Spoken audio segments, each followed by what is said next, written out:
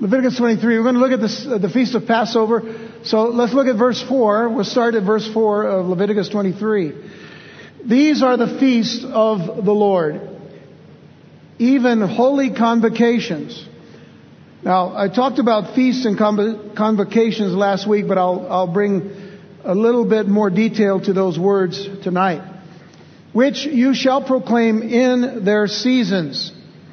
In the 14th day of the first month at even, which means even is evening. In the 14th day of the first month at even is the Lord's Passover. Now remember that every day begins for the Jews, every day begins at sundown, not at sunrise.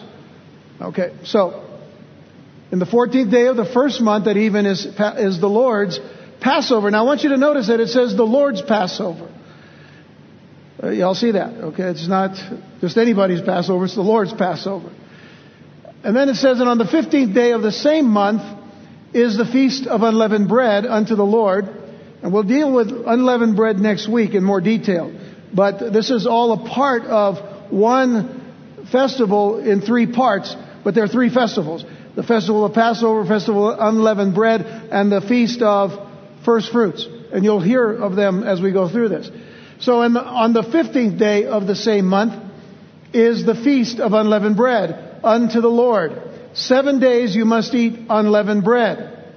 In the first day you shall have a holy convocation. You shall do no servile work therein. Very similar, of course, to the Sabbath. But you shall offer an offering made by fire unto the Lord 7 days. In the seventh day is a holy convocation. You shall do no servile work therein. And the Lord spake unto Moses, saying, Speak unto the children of Israel, and say unto them, When you be come into the land which I give unto you, and shall reap the harvest thereof, then you shall bring a sheaf of the firstfruits of your harvest unto the priest. Now remember, these are feasts that take place on agricultural days or seasons, as it were. And so, but it says first fruits, and that's the key to understanding now the third feast, which is the Feast of First Fruits. But all three are in rapid succession. And then it says, And he shall wave the sheaf before the Lord to be accepted for you. On the morrow after the Sabbath the priest shall wave it. And you shall offer that day when you wave the sheaf a he-lamb without blemish of the first year for a burnt offering unto the Lord. And the meat offering thereof shall be 2/10 deals of fine flour mingled with oil, an offering made by fire unto the Lord for a sweet savor. And the drink offering thereof shall be of wine, the fourth part of a hin. And you shall eat neither bread nor parched corn nor green ears until the self-same day that you have brought an offering unto your God. It shall be a statute for forever throughout your generations in all your dwellings. So now, all of that from verse 5, I should say from verse 6 to verse 14, we're going to come back to. So don't get too confused if some things don't make sense yet. They will make sense when we get back to them, okay? All right. So, it was the Lord, it was our Lord God, the God of Israel, the God of Abraham, Isaac, and Jacob, who introduced the 7 feasts of Israel as the children of Israel were encamped at Mount Sinai. So we know then that they have already come out of Egypt. Moses has led them out of Egypt on the way to the promised land. They're in the wilderness. They are pretty much in the area of the Sinai, and now at Mount Sinai, just getting us caught up to where they are. And while these 7 holidays, or holy days as it were, are referred to in several places in the scriptures, it is only in Leviticus 23 that all 7 feasts are listed in chronological order. Now folks, it has to be in chronological order because God is a God of order. And everything he does is about order. There are some people who will teach the 7 feasts in a very haphazard way. You know, they'll say, well, this takes place here and there, and then they go back, and then they move some of the timing to be someplace else. You can't do that. You have to follow very strictly what God says about the chronology here. So, they're called the feasts of the Lord, which simply implies that they were instituted by the Lord himself, which gives these feasts a great level of importance. Now get this, a level of importance and spiritual gravity. In other words, spiritual seriousness. These feasts are serious to the Lord, and they need to be serious to us and our understanding of them. Even if we are redeemed and saved and cleansed and all, we need to understand these feasts because they are serious to the Lord. And one of the main reasons why they're serious to the Lord and should be serious to us is because the prophetic implications, what they are leading to, what they are bringing us to understand here, not just tonight, but in the next few weeks as we look at all the feasts and see where they're going, it's pointing us all to the end of all and the coming again of the Messiah. So this is one reason why it is so important and so serious. Specific words in verse 2 and a phrase used in verses 2, 3, and 4 lend to us the seriousness and the depth of the feasts. I want you to go back to verse 2 for just a moment. Verse 2 in Leviticus 23. For there it says, "Speak unto the children of Israel and say unto them, concerning the feast." You'll notice I underlined the word feasts. And I gave you the Hebrew words last week. We'll give them to you again in a moment. "Concerning the feasts of the Lord, which you shall proclaim to be holy convocations, even these are my feasts." So if they're God's feasts, then we need to realize the importance of them. And then in verse 3 it says, 6 days shall work be done, but the 7th day is the Sabbath of rest, a holy convocation.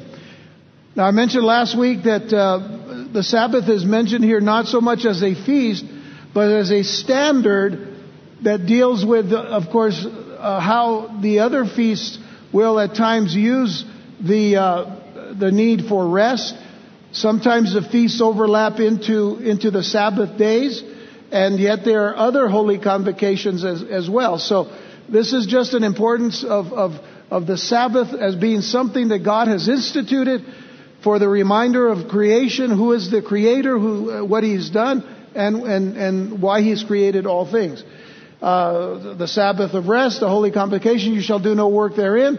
It is the Sabbath of the Lord in all your dwellings. Then he says, these are the feasts of the Lord, even holy convocations, which you shall proclaim in their seasons. Why does God repeat so much what He's trying to establish? It is so that we get it. It is so that His people will get what He is saying, and the emphasis, or as we can say in the good sense, the overemphasis of something is to remind us that when God mentions something more than once, it is of great importance. So we keep that in mind. But the word for feast or feast is the Hebrew word moed. Moed is singular, feast. Moedim or moadim is plural. And so we have feast and feasts, singular and plural. And I gave you a definition. I'm going to expand that definition tonight. So a moed is an appointment for an assembly at a fixed time and season. So if you wrote down the definition last time, this one's a little bit more specific, a little bit more clear as to its meaning. It is an appointment for an assembly at a fixed time and season. And then the phrase holy convocation or convocations, again plural or singular, We mentioned the word for convocation last week, which is mikra, but we have to also mention holy convocation, which would be kodesh mikra. Kodesh is holy or sanctified. Kodesh mikra. And I've expanded the definition for this phrase: a called out assembly or gathering of sanctified, dedicated, and consecrated people brought together in and for a public meeting. Now, I will make this clear when we get to the Feast of Trumpets and Tabernacles as well, which is the last feast. But trumpets especially, trumpets, Day of Atonement, and Tabernacles, when we get there, I will show you how some of these words and meanings are really just kind of early pictures of what is yet to come. A public meeting is a gathering together. I'm getting way ahead of myself here for you, but I'm trying to make you realize that we're looking at all of the feasts having implications for the coming of the Lord. So, a gathering together of people and an assembly of people are the same words and phrases used for the gathering together of God's people for the rapture of the church, and then as well also for the coming of the Lord Jesus Christ. And then the gathering that will be together with both Jew and Gentile believers in the kingdom forever. So these are important words. These are not just words that are there, but I've tried to make it clear that these are gatherings. Anytime we see that, we're going to see the implication to the end time. But when we get there, we'll really see it, and then we can nail it. So let me make one more general observation then of the 7 feasts before we move on to the study of the Passover. Because we want to fully understand the historic and the prophetic significance of these special days. While we as believers are not required to keep the feasts, we're not required, we can do it if you want. There are a lot of believers that do keep the feasts, and they do it because they look at the spiritual significance that they draw from it that points to Jesus Christ. Jesus has fulfilled this feast, by the way, the Feast of Passover. But nonetheless, if you keep the Passover or any of the other feasts, that's all right. But we're not required as believers to keep the feasts. We should be very familiar with them, though, because they not only celebrate historical events in Israel's past, but they are also prophecies of future events or types of future events. Now, I know in our study of the book of Revelation and the book of Daniel, we talked about types. But I want to kind of, again, as if we never were there, we're going to kind of look at what a type is. Because in Christian theology, a type is a factual happening in history, and sometimes even a person, but in this case it's a factual happening in history, and it serves as a glimpse of one or more actual events to come. So a type points to something that is going to happen again at a later date. Now we can apply a type to a person, like Joseph was a type of Jesus Christ who is yet to come. And that gives us an idea of a person type. But in what we're dealing with here with these feasts, we're dealing with historic events that are types of things yet to come. If you remember the Colossians chapter 2 verse 17 passage that said that these are shadows of things to come. Shadows of things to come. So it is something significant that isn't always apparent at the original occurrence. Those are the endings. In other words, the events that are to come are significant, but it isn't always apparent at the original occurrence. When the original occurrence, you don't know if it's going to be a type or not. But then, if you look at it from the prophetic, then you realize something is yet to happen. The succeeding events or occurrences are called antitypes. which are more intense and are more important than the original type. For instance, again, Joseph serves as a type of Jesus Christ. But Jesus is the antitype of Joseph. Do y'all see what a type is? A type points to something yet to come or someone yet to come. The antitype is the fulfillment that looks back at the type. So Joseph is the type, Christ is the antitype, but Christ is more intense and more important than Joseph. For Jesus is the fulfillment of the type in Joseph. So Passover, as intense as it is, with what we're going to see in the book of Exodus in just a moment, the fulfillment being in Jesus Christ was much more intense and more important and significant in what it does for the future generations of people who receive the knowledge of the truth and accept the truth of Jesus Christ. Then there will be saved. You see, Passover is a type of that to come. So that's why it's so important to understand type and antitype. So in light of this then, Western ideas or thoughts of prophecy focus on prediction and fulfillment. We can even say that many times in New Testament thought, when we think of prophecy, we're thinking on the points of fulfillment and prediction. But the Hebrew mindset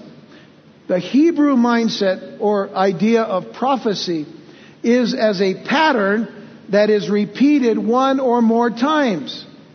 Multiple fulfillments with one ultimate fulfillment. Sometimes we see that with the nation of Israel, and certain things that were prophesied for them happen in various times, but there is an ultimate fulfillment. For example, in the book of Revelation, that will be the ultimate fulfillment for the children of Israel. As God, and in the book of Daniel as well, as God takes them through the fires of their tribulation and brings them forth to see their Messiah. That's a tremendous fulfillment. But all along the way, they've come through a lot of multiple fulfillments of certain prophecies that were done early on. And so, let's get to the point of this issue of the Feast of Israel and the prophetic aspect of it. God's plan of salvation. God's plan of salvation for mankind is summed up in these feasts. And again, this is a very important point. God's plan of salvation for mankind. Notice, I didn't say just Israel, I said for mankind. Is summed up in these feasts, which were related, as I've said before, to the agricultural seasons of Israel, and hence they fall into three groups. The spring and the summer feasts represent the initiation of redemption. The initiation of redemption. Passover, unleavened bread, first fruits, and eventually harvest, which was the summer feast. While the fall feasts, which is the trumpets and Day of Atonement and Tabernacles, represent redemption's fulfillment or the accomplishment of redemption. Not just for the Jewish people, but for the world.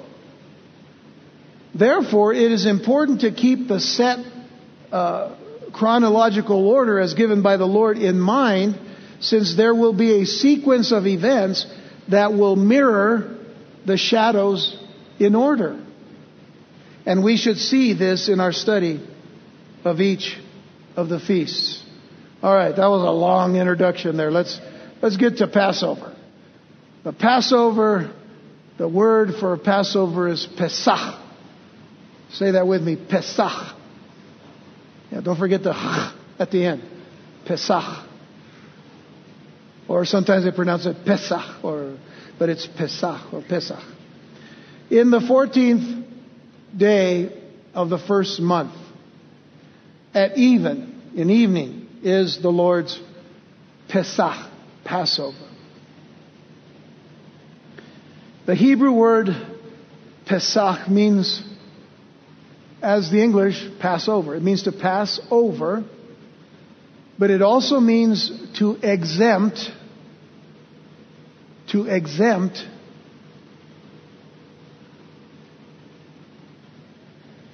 or to spare. To spare. The Feast of Passover itself begins on the 14th day of Nisan. Nisan, not Nissan like the car. Nissan like the car has two S's. Nisan, the month, is with one S. Nisan. And that is the first month of the Jewish religious calendar. And I mention religious calendar because when we get to the fall feasts and we begin to study the Feast of Trumpets, they also call the Feast of Trumpets Rosh Hashanah, which is the beginning of the civil New Year. Not the religious New Year, the civil New Year. So that's in September, October. And the civil New Year is the time that the Jewish people actually send New Year's Eve or New Year's cards to people. Back then. But the real beginnings, and we'll see it in just a moment in the book of Exodus, from God's perspective, is the religious calendar that begins with Nisan. Now I've got to tell you something. I think it's crazy that we in the West and we that, that trying to fit into the Gregorian calendar as we talked about last time, where January the 1st is New Year's Day, is crazy for us to begin the New Year in the winter. It's so dark and it's so cold, isn't it? Isn't it much smarter that the real beginning of a year in God's perspective is in the spring? When things come to life and light is around and it lasts longer than in the wintertime. I always think that that's kind of an interesting thing because, it also brings to mind the fact that God makes it real clear the difference between darkness and light. So it's kind of crazy. We do our New Year freezing. Oh, Happy New Year to you. Oh my goodness, it's crazy. Last year we took a little trip with some friends down to San Antonio right before the New Year. And I thought driving back home on a New Year's Eve would be, from San Antonio would only be 8 hours to drive. It was 16. 16 because of the snow and the ice and the crashes all over the place. And it took us Happy New Year. Yeah, we're really happy. Really crazy. But the Lord sure knows how to do things. Spring's a good time for a new year. So Nisan's the beginning of the year. On the 14th day of Nisan, which is the first month of the Jewish religious calendar, it celebrates the grand exodus. This is what the celebration is. The grand exodus of the nation of Israel out of the bondage from Egypt. The Jews had been in Egypt a number of generations. In fact, for 430 years. As we are told in Exodus 12 verse 40. Now you're going to stay in Exodus 12 for a little bit, so we'll start here. Because it says here, now the sojourning of the children of Israel who dwelt in Egypt was 430 years. So that's telling us how long they were in Egypt. 430 years. Now the entrance into the land was favorable. When you remember our study in the book of Genesis, how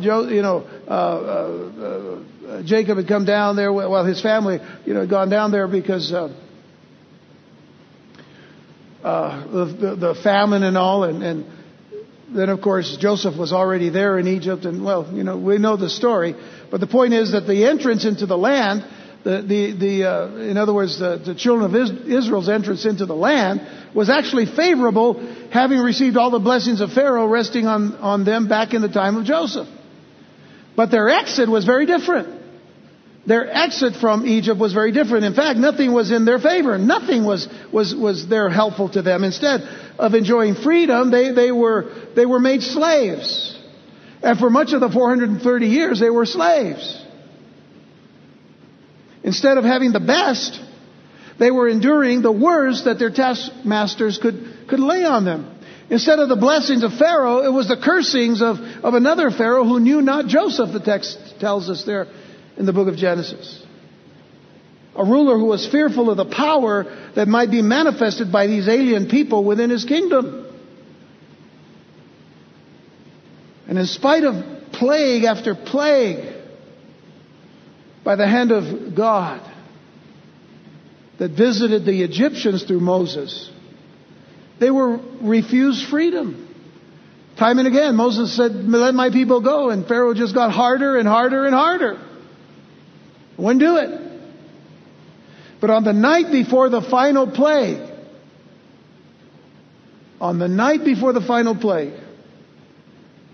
which caused Pharaoh to change his mind, by the way, the Israelites were given very explicit instructions. So go to verse 1 of Exodus chapter 12, where it says, "And the Lord spake unto Moses and Aaron in the land of Egypt, saying, This month shall be unto you the beginning of months." This is the beginning now. God established that month to be the beginning. "It shall be the first month of the year to you. Speak ye unto all the congregation of Israel, saying." So what has to happen at that point? To speak to all the congregation of Israel, he has to gather all the congregation of Israel together. And says in the 10th day of this month, you'll notice I underlined the 10th day. "In the 10th day of this month they shall take to them every man a lamb, according to the house of their fathers, a lamb for a house. And if the household be too little for the lamb, let him and his neighbor next unto his house take it according to the number of the souls. Every man according to his eating shall make your count for the lamb." So there would be a lamb for households, but sometimes if a household was small or a couple of households were small, they would, combine together. "Your lamb shall be without blemish." Please underline that if you got it in your Bible. Underline that. Your lamb shall be without blemish. Has to be a very pure, unspotted lamb, a male of the first year. "You shall take it out from the sheep or from the goats, and you shall keep it until the 14th day. So you've got 5 days here. The 10th all the way through the 14th. "And you shall keep it until the 14th day of the same month. And the whole assembly of the congregation of Israel shall kill it in the evening." The very strict instruction is that at a certain time, the whole assembly of the congregation of Israel, and in particular the male or the father of the household, the head of the household, all together at one time would kill their lamb in the evening. But if you go back and you think on the 10th day, they were to take a lamb. And they were to keep that lamb within the house. And what do you think happens? You start liking the lamb. It's almost like becoming a pet. So can you imagine when you have to take it out to kill it? Think about that for just a moment. "And they shall take of the blood and strike it on the 2 side posts and on the upper doorpost of the houses wherein they shall eat it." So the people had to be in their houses. They were to take the blood and they would take it in a basin or some kind of a kettle or something, but they would take hyssop and they would dip it, and they would smash the blood right upon the top and the 2 doorposts. Top 2 doorposts. And then at the bottom, and we'll see in a moment, there will be a collection at the bottom of blood. And they shall take of the blood, strike it on the 2 side posts and on the upper doorposts of the houses.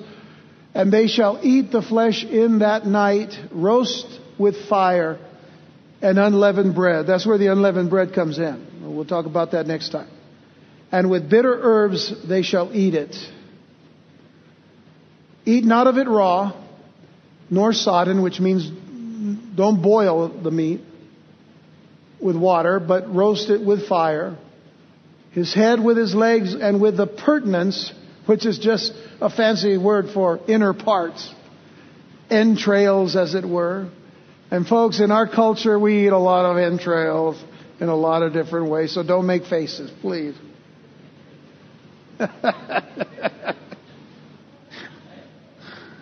You all know what those entrails are? I can have a whole study on entrails if you like. And you shall let nothing of it remain until the morning. Got to eat it all. And that which remaineth of it until the morning you shall burn with fire. Has to be destroyed. Completely. There's a meaning of completeness here. Has to be completely consumed. And thus shall you eat it with your loins girded, which means you don't have long flowing robes or whatever. You have to gird it up as if to say, once you're done and when the call comes, you go. You're getting ready to leave. You gird yourself up. Tie your belt around your frock and get it ready. With your loins girded, your shoes on your feet, and your staff in your hand, and you shall eat it in haste. Eat it quickly. It is the Lord's Passover. His Pesach. For I will pass through the land of Egypt this night, and will smite all the firstborn of the land of Egypt, both man and beast. And against all the gods of Egypt I will execute judgment. I am the Lord. I am the Lord. And the blood shall be to you for a token upon the houses where you are.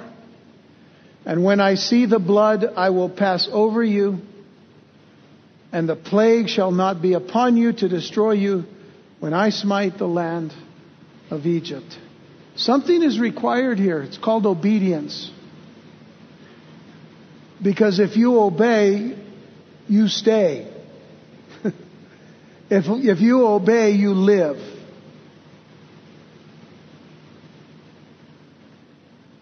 And this day shall be unto you for a memorial. Remember this day. And you shall keep it a feast to the Lord throughout your generations. In other words, keep teaching this. Keep remembering what it's about. And keep teaching it until, well, how long? You shall keep it a feast by an ordinance forever. Forever. We are never to forget the Lord's Pesach, His Passover. What we do know from the Scriptures is that Jesus, our Messiah, was also our Passover and fulfilled this feast both symbolically and very literally. He fulfilled this feast. It was on the 10th of Nisan. On the 10th of Nisan, remember I marked the 10th day? On the 10th of Nisan, Jesus rode into the city of Jerusalem on the very day that the lambs to be slaughtered were selected. They still, to that day, were selecting the lambs on the 10th of Nisan. On that day was the day that Jesus rode in to the city of Jerusalem on the foal of a donkey. In fact, Jesus was to a certain degree selected. To a certain degree he was selected. Think about this. Turn to Mark chapter 11. Mark chapter 11 verses 7 through 11. The Lord had already set this all up. So they brought the colt, which is the foal of a donkey, to Jesus and cast their garments on him, and he sat upon him. Now this was significant because this was a reminder to the people from the prophets as well as from the line of David that whoever rode on a donkey of this sort was actually the Messiah. This would be the Messiah. There's a scripture in the book of Zechariah, as a matter of fact, that talks about that. So they brought the colt to Jesus, they cast their garments on him, and he sat upon him, and many spread their garments in the way. So as Jesus is coming into the town, they were putting garments down out in front of him, like, royalty would have done for them. And others cut down branches off the trees and strawed them in the way. And of course there were palm branches, because there are a lot of palm trees in Jerusalem and in the surrounding areas. So there are all these palm trees, and so they were putting all of this stuff out before the Lord.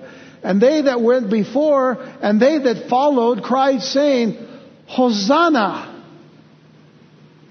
Lord, come save now! Come save us now! That's Hosanna. Blessed is he that cometh in the name of the Lord. Blessed be the kingdom of our father David that cometh in the name of the Lord. Hosanna in the highest. Baruch haba Hashem Adonai. And they just cried this out in the streets as Jesus is passing by. The selected Lamb.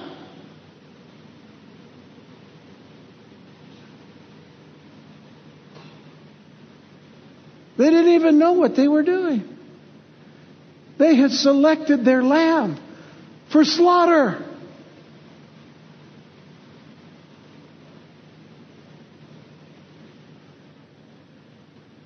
And Jesus entered into Jerusalem and into the temple, and when he had looked around about upon all things, and now the eventide was come, he went out unto Bethany with the 12.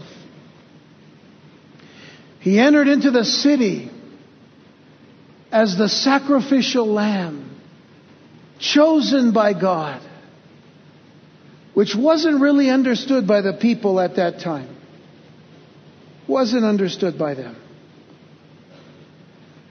But 4 days later, Jesus was crucified on the day of preparation from the Passover, when the lambs were actually slaughtered. And it was about the 6th hour. 4 days later, the Lord was crucified on the day of preparation. How do we know this? Well, look at John chapter 19, beginning with verse 14. And John makes it clear, and it was the preparation of the Passover. So we know then that would be the 4th day following the day of Nisan. The 5th day after the 10th there. The 10th, 11th, 12th, 13th, 14th. It was the preparation of the Passover, and about the 6th hour, and he saith unto the Jews, that is Pontius Pilate, behold your king. Behold your king. But they cried out, away with him, crucify him. Pilate saith unto them, shall I crucify your king? The chief priests answered, we have no king but Caesar.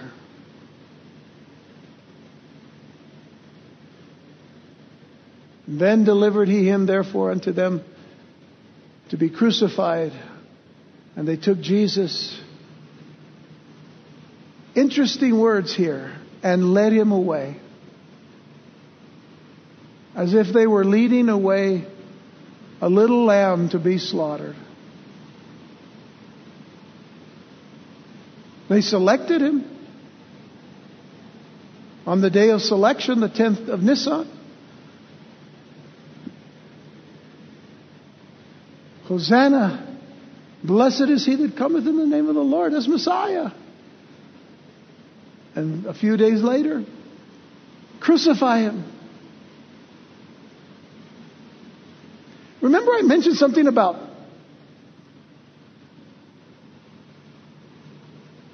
getting attached to the lamb?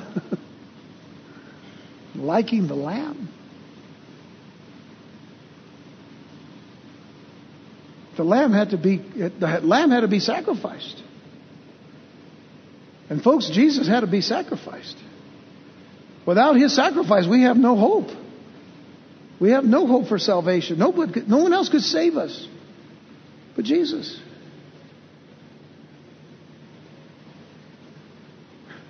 Isaiah 53 verse 7.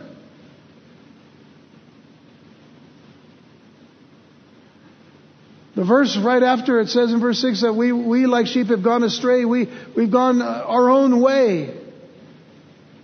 We're told in verse 7, he was oppressed and was afflicted, yet he opened not his mouth. He's brought as a lamb to the slaughter. The very words that we can see pictured in this particular fulfillment of the Passover. He is brought as a lamb to the slaughter, and as a sheep before her shearers is dumb, so he opened not his mouth. They led him away, and he opened not his mouth to complain, to defend. No, he had to go. That's why he came. The Passover lamb was to be a male without defect, which is how Jesus is described by Peter in 1 Peter 1 verses 18 and 19. For as much as you know that you were not redeemed with corruptible things as silver and gold from your vain conversation received by tradition from your fathers, but with the precious blood of Christ as of a lamb without blemish and without spot.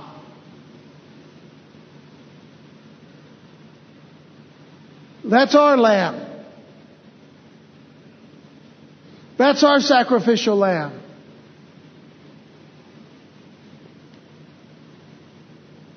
And then we think about the bones of Jesus remaining unbroken,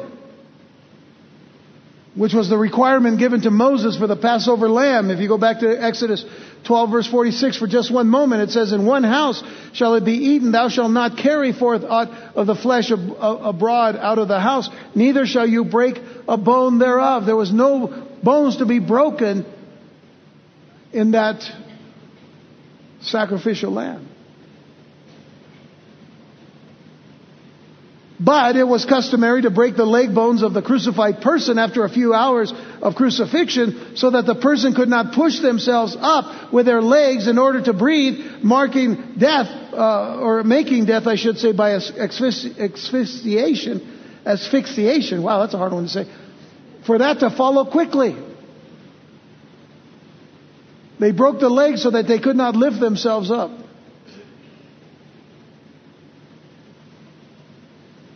And while the Romans broke the legs of the two thieves on either side of Jesus, they did not do so with Jesus. We're told again in John 19, verses 31 through 34, the Jews therefore, because it was the preparation, notice, it was the preparation that the body should not remain upon the cross on the Sabbath day, for that Sabbath day was a high day, it was a high holy day.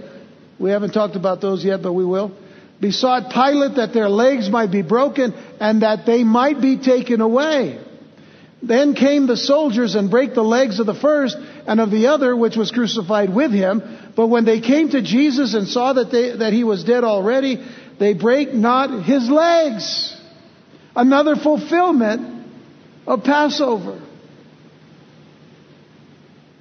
But what they did do is in the next verse, but one of the soldiers with a spear pierced his side, and forthwith came there out blood and water. The proof of two things. The proof of Jesus' humanity and the proof of his death. He had to die. He had to die for us. But he had to die. I believe in Islam they teach that Jesus didn't really die. He had to die, according to the Scriptures. So to understand fully the extent of the symbolism now, we have to look at this from a believer's perspective, because we have to remember, first of all, the words of John the Baptist when he saw Jesus in John chapter 1 verse 29. The next day John seeth Jesus coming unto him and saith, Behold the Lamb of God, which taketh away the sin of the world. John recognized that this was going to be the sacrificial lamb, the Passover lamb, the Lamb of Pesach. Not, in other words, the fulfillment of Passover. The fulfillment of the Passover that was a shadow of things to come. And don't miss the point here. John is saying that Jesus, who is God incarnate, is the sacrificial lamb. He is the one and only lamb who did not come to cover our sins, but to take them away completely. To take our sins away completely. To take away the sin of the world. It doesn't say to cover our sins, but to take them away. And the Apostle Paul then also picks up on this idea when he writes in 1 Corinthians 5 verse 7. He says, Purge out therefore the old leaven, that you may be a new lump, as you are unleavened. And we'll talk a little bit more about that, and we'll get to the next verse after that next time. After this one next time. But it says, For even Christ our Passover is sacrificed for us. Even Christ our Passover. He's our Passover. To every believer after the cross who believes in the work of Jesus on the cross, He's our Passover. Sacrificed for us. And as the destroyer passed over every home on which he saw the blood of the Lamb, so God will pass over every believer who is protected by the blood of the Lamb of God, Yeshua HaMashiach, Jesus the Messiah. His blood. On the doorposts and on the top post of the door of our heart. This is accomplished by putting our faith in the person and work of Jesus Christ on the cross. He is our Passover lamb, and by receiving Him into our lives by faith, our sins have been forgiven. Let's not forget that. I think that sometimes we forget that Jesus, when He died on the cross, shed His blood, was buried, and rose again from the dead. Now, somewhere we kind of miss the thought that, the reason why He did that was because He wanted us to be forgiven. He wanted us to know that if we received Him and we accepted the truth of what He had done for us, and we believe and confess with our mouth the Lord Jesus and believe in our heart that He's risen from the dead, then we're forgiven. The debt is forgiven because Jesus took our place on the cross. Our Passover lamb took the punishment that was meant for us. The angel of death.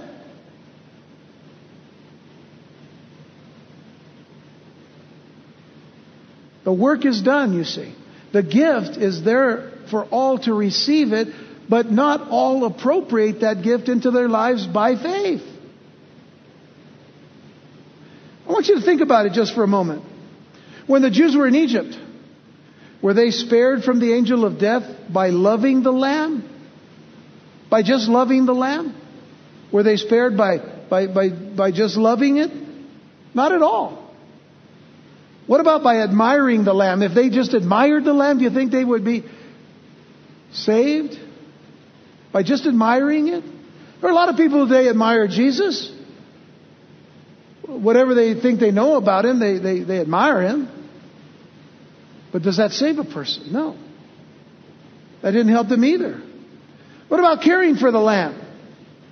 They could have said, man, well, look at this pretty lamb. Well, you know what? It's a nice pet now. Let's not kill this one. Let's go out and find an ugly one and kill it. But that wasn't the requirement. The requirement was you had to have a pure lamb that was of a year old. It was small. There was a reason for that.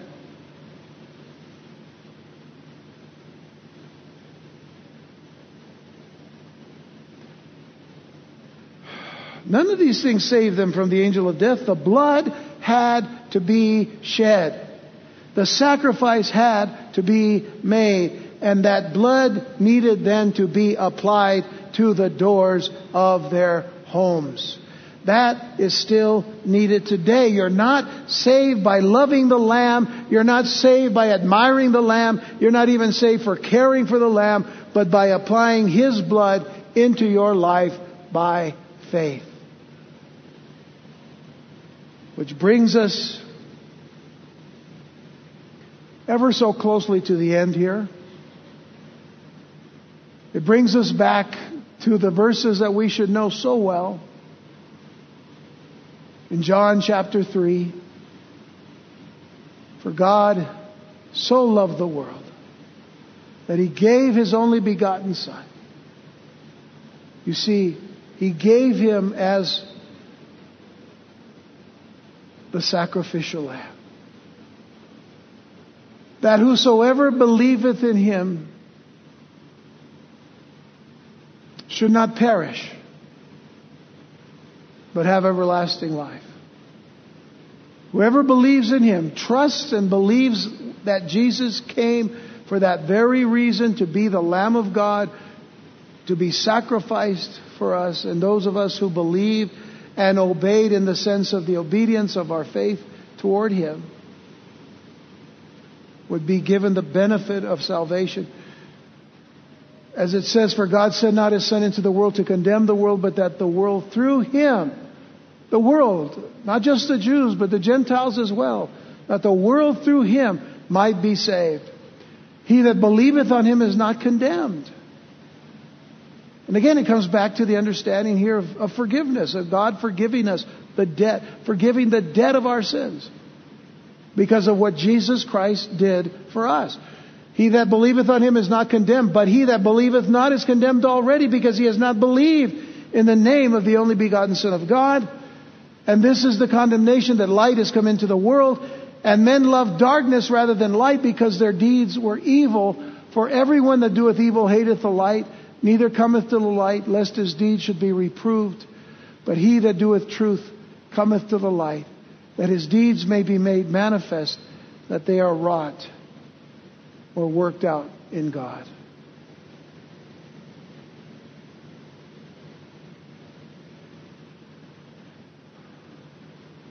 Jesus Christ is our Pesach, our Passover. He was our Passover lamb. When we get to the unleavened bread, then we begin to see even more of the depth of the fulfillment of this great feast. But consider, if you will, what is the prophetic implication for the last days? Well, just consider it this way.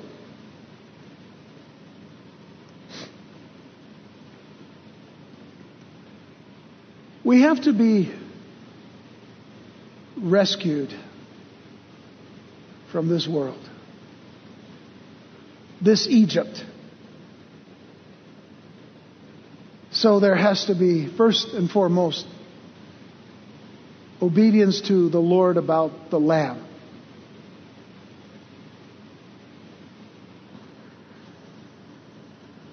And we have to identify with the Lamb.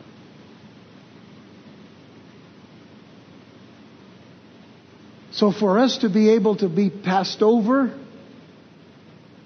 there has to be the blood from the pure lamb, which was shed for us already. Because you see, we can't be rescued for eternity without there, first of all, being a way out. And the only way out is through Jesus Christ.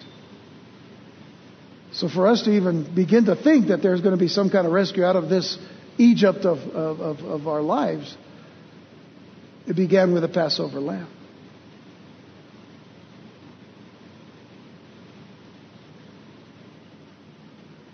Egypt was dark. And there's a passage in Scripture, we can deal with this next week when we get to unleavened bread. There's a passage in the Scriptures that talk about Egypt being so dark, and yet the only light that there was in Goshen, where God's people were. The whole land was dark.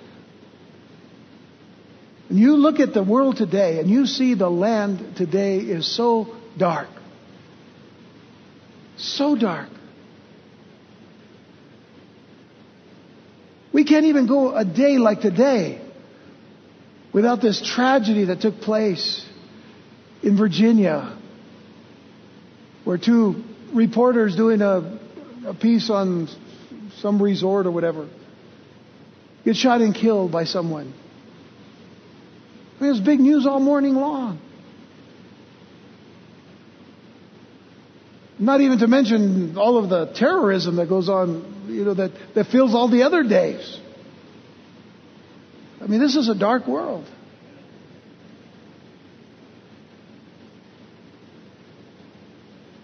So the darker it is, the more we look for the coming of the light.